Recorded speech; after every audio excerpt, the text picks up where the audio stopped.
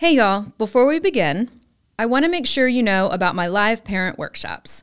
One Friday a month, I host a live virtual parent workshop on topics related to raising neurodivergent kids and teens. We cover topics like how to talk to your child about their diagnosis, how to support negative self-talk, and navigating school for your child. You can register for workshops one at a time, or you can become an all-access subscriber on Substack for instant access to all the workshops and replays. To browse the workshop library and subscribe, go to learnwithdraemily.substack.com and click Parent Workshops. Hey y'all, before we begin, if you're a school administrator who loves watching your teachers and students thrive, but you feel your staff needs more training to meet the needs of such a diverse group of learners, I am here for you. I am now offering professional development for pre-K through 8th grade educators, both in person and virtually. For more information about pricing and scheduling, go to learnwithdraemily.com/schools to get started.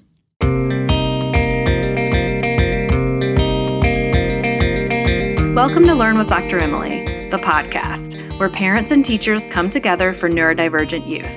I'm your host, Dr. Emily King, child psychologist and former school psychologist, and I am on a mission to help everyone understand that nurturing neurodivergent children isn't about changing them, but about changing us.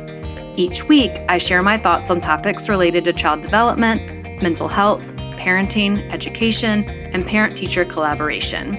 You can read more on my Substack at learnwithdraemily.substack.com or listen here. So let's get started with today's topic.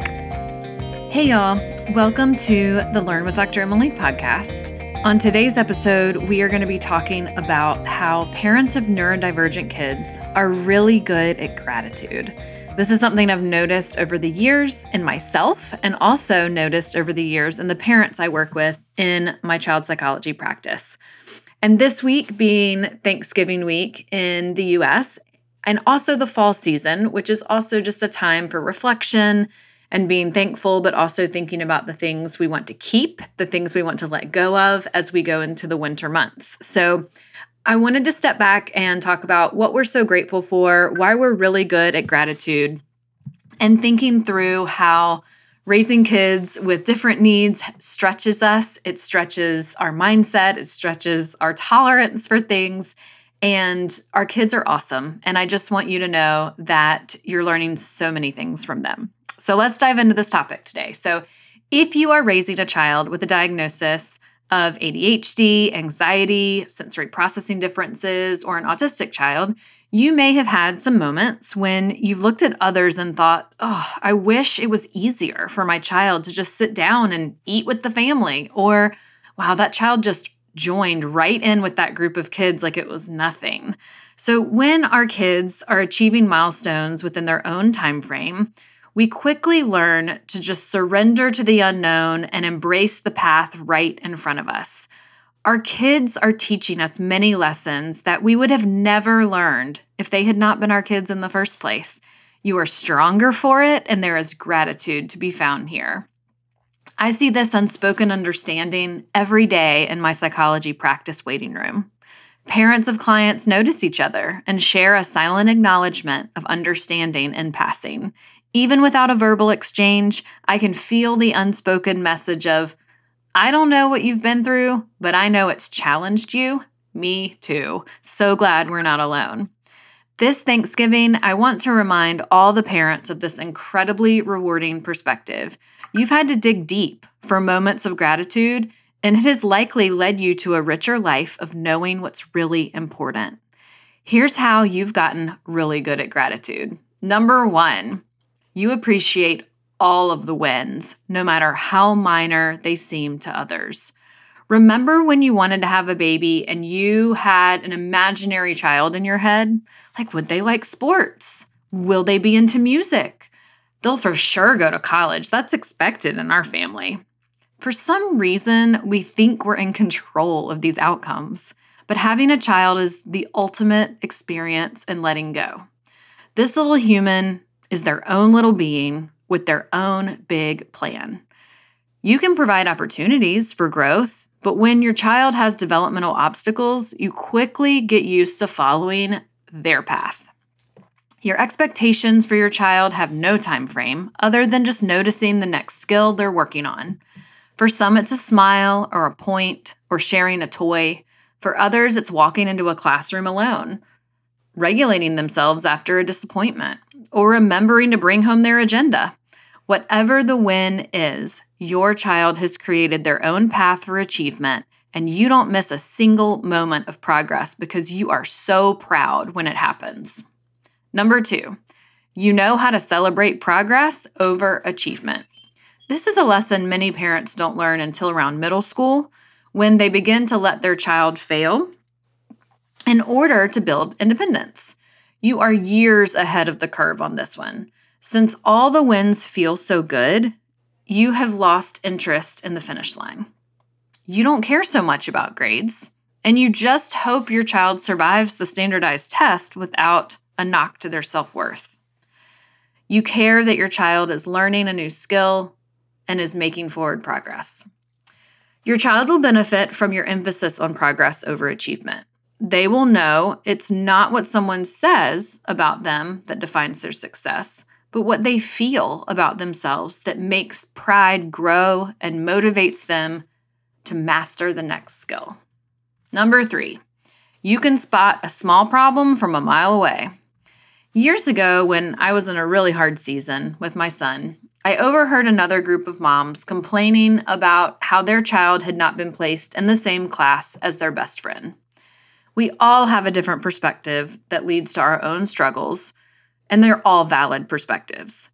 However, on that day, my perspective was feeling how lucky that parent was that their child has a friendship so strong that it is a problem not to be in the same class with someone.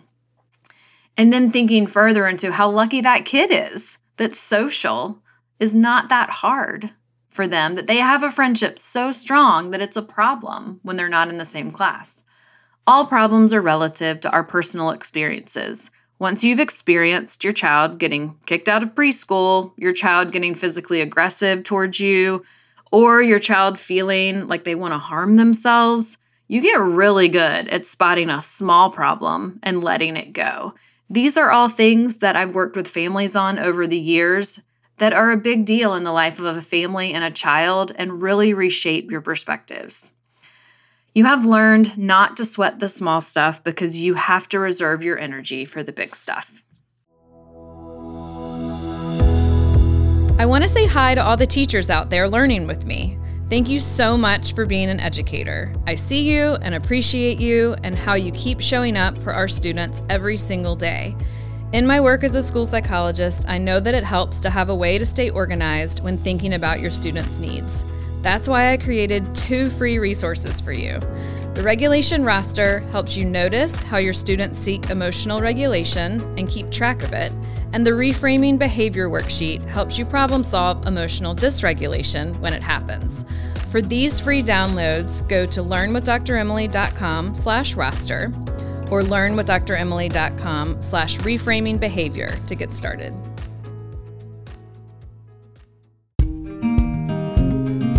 I want to welcome any parents who are new to this journey. If your child has just been identified as autistic or diagnosed with ADHD, learning differences, or is twice exceptional, welcome. You are in the right place. You may also be overwhelmed by all the calls and emails you're having to make to providers as you're building your child's team. That's why I created the Referral Tracker, which is a free download at learnwithdremily.com/tracker. This free resource explains what each provider does and gives you a template to keep track of all your research. Just go to learnwithdremily.com/tracker to get started. Number 4, you have become the most flexible human ever. There is no one more flexible in the world than parents and teachers of neurodivergent youth. You know how to pick your battles.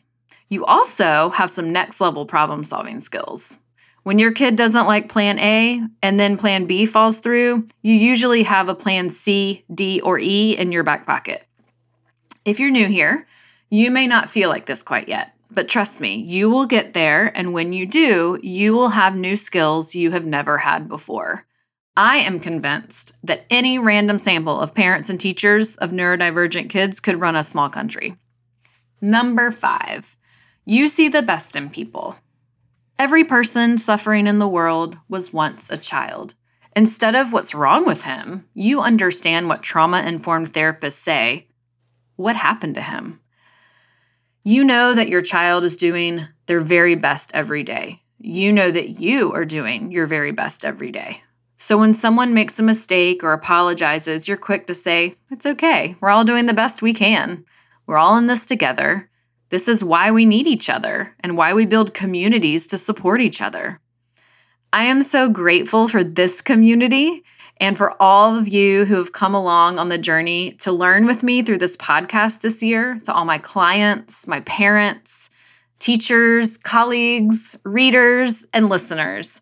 Many of you I don't even know, and I just wanted to thank you for supporting my work and supporting the ideas that I discuss about kids, families, educators, and how we can all connect with each other. I wanted to have you keep an ear out and an eye out on social media for some new offerings coming, which are going to be online parent workshops. So go ahead and follow me on social media at Emily W. King, PhD, on Instagram, Facebook, or LinkedIn, or you can go to learnwithdremily.substack.com to check out all the details.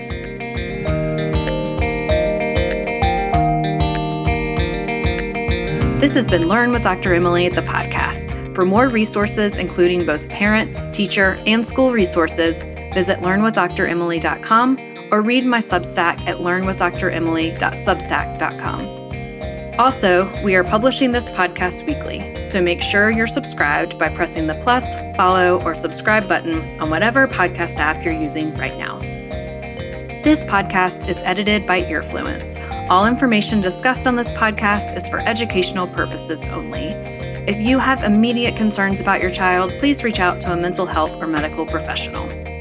I'm Dr. Emily King, and we will keep learning together next week.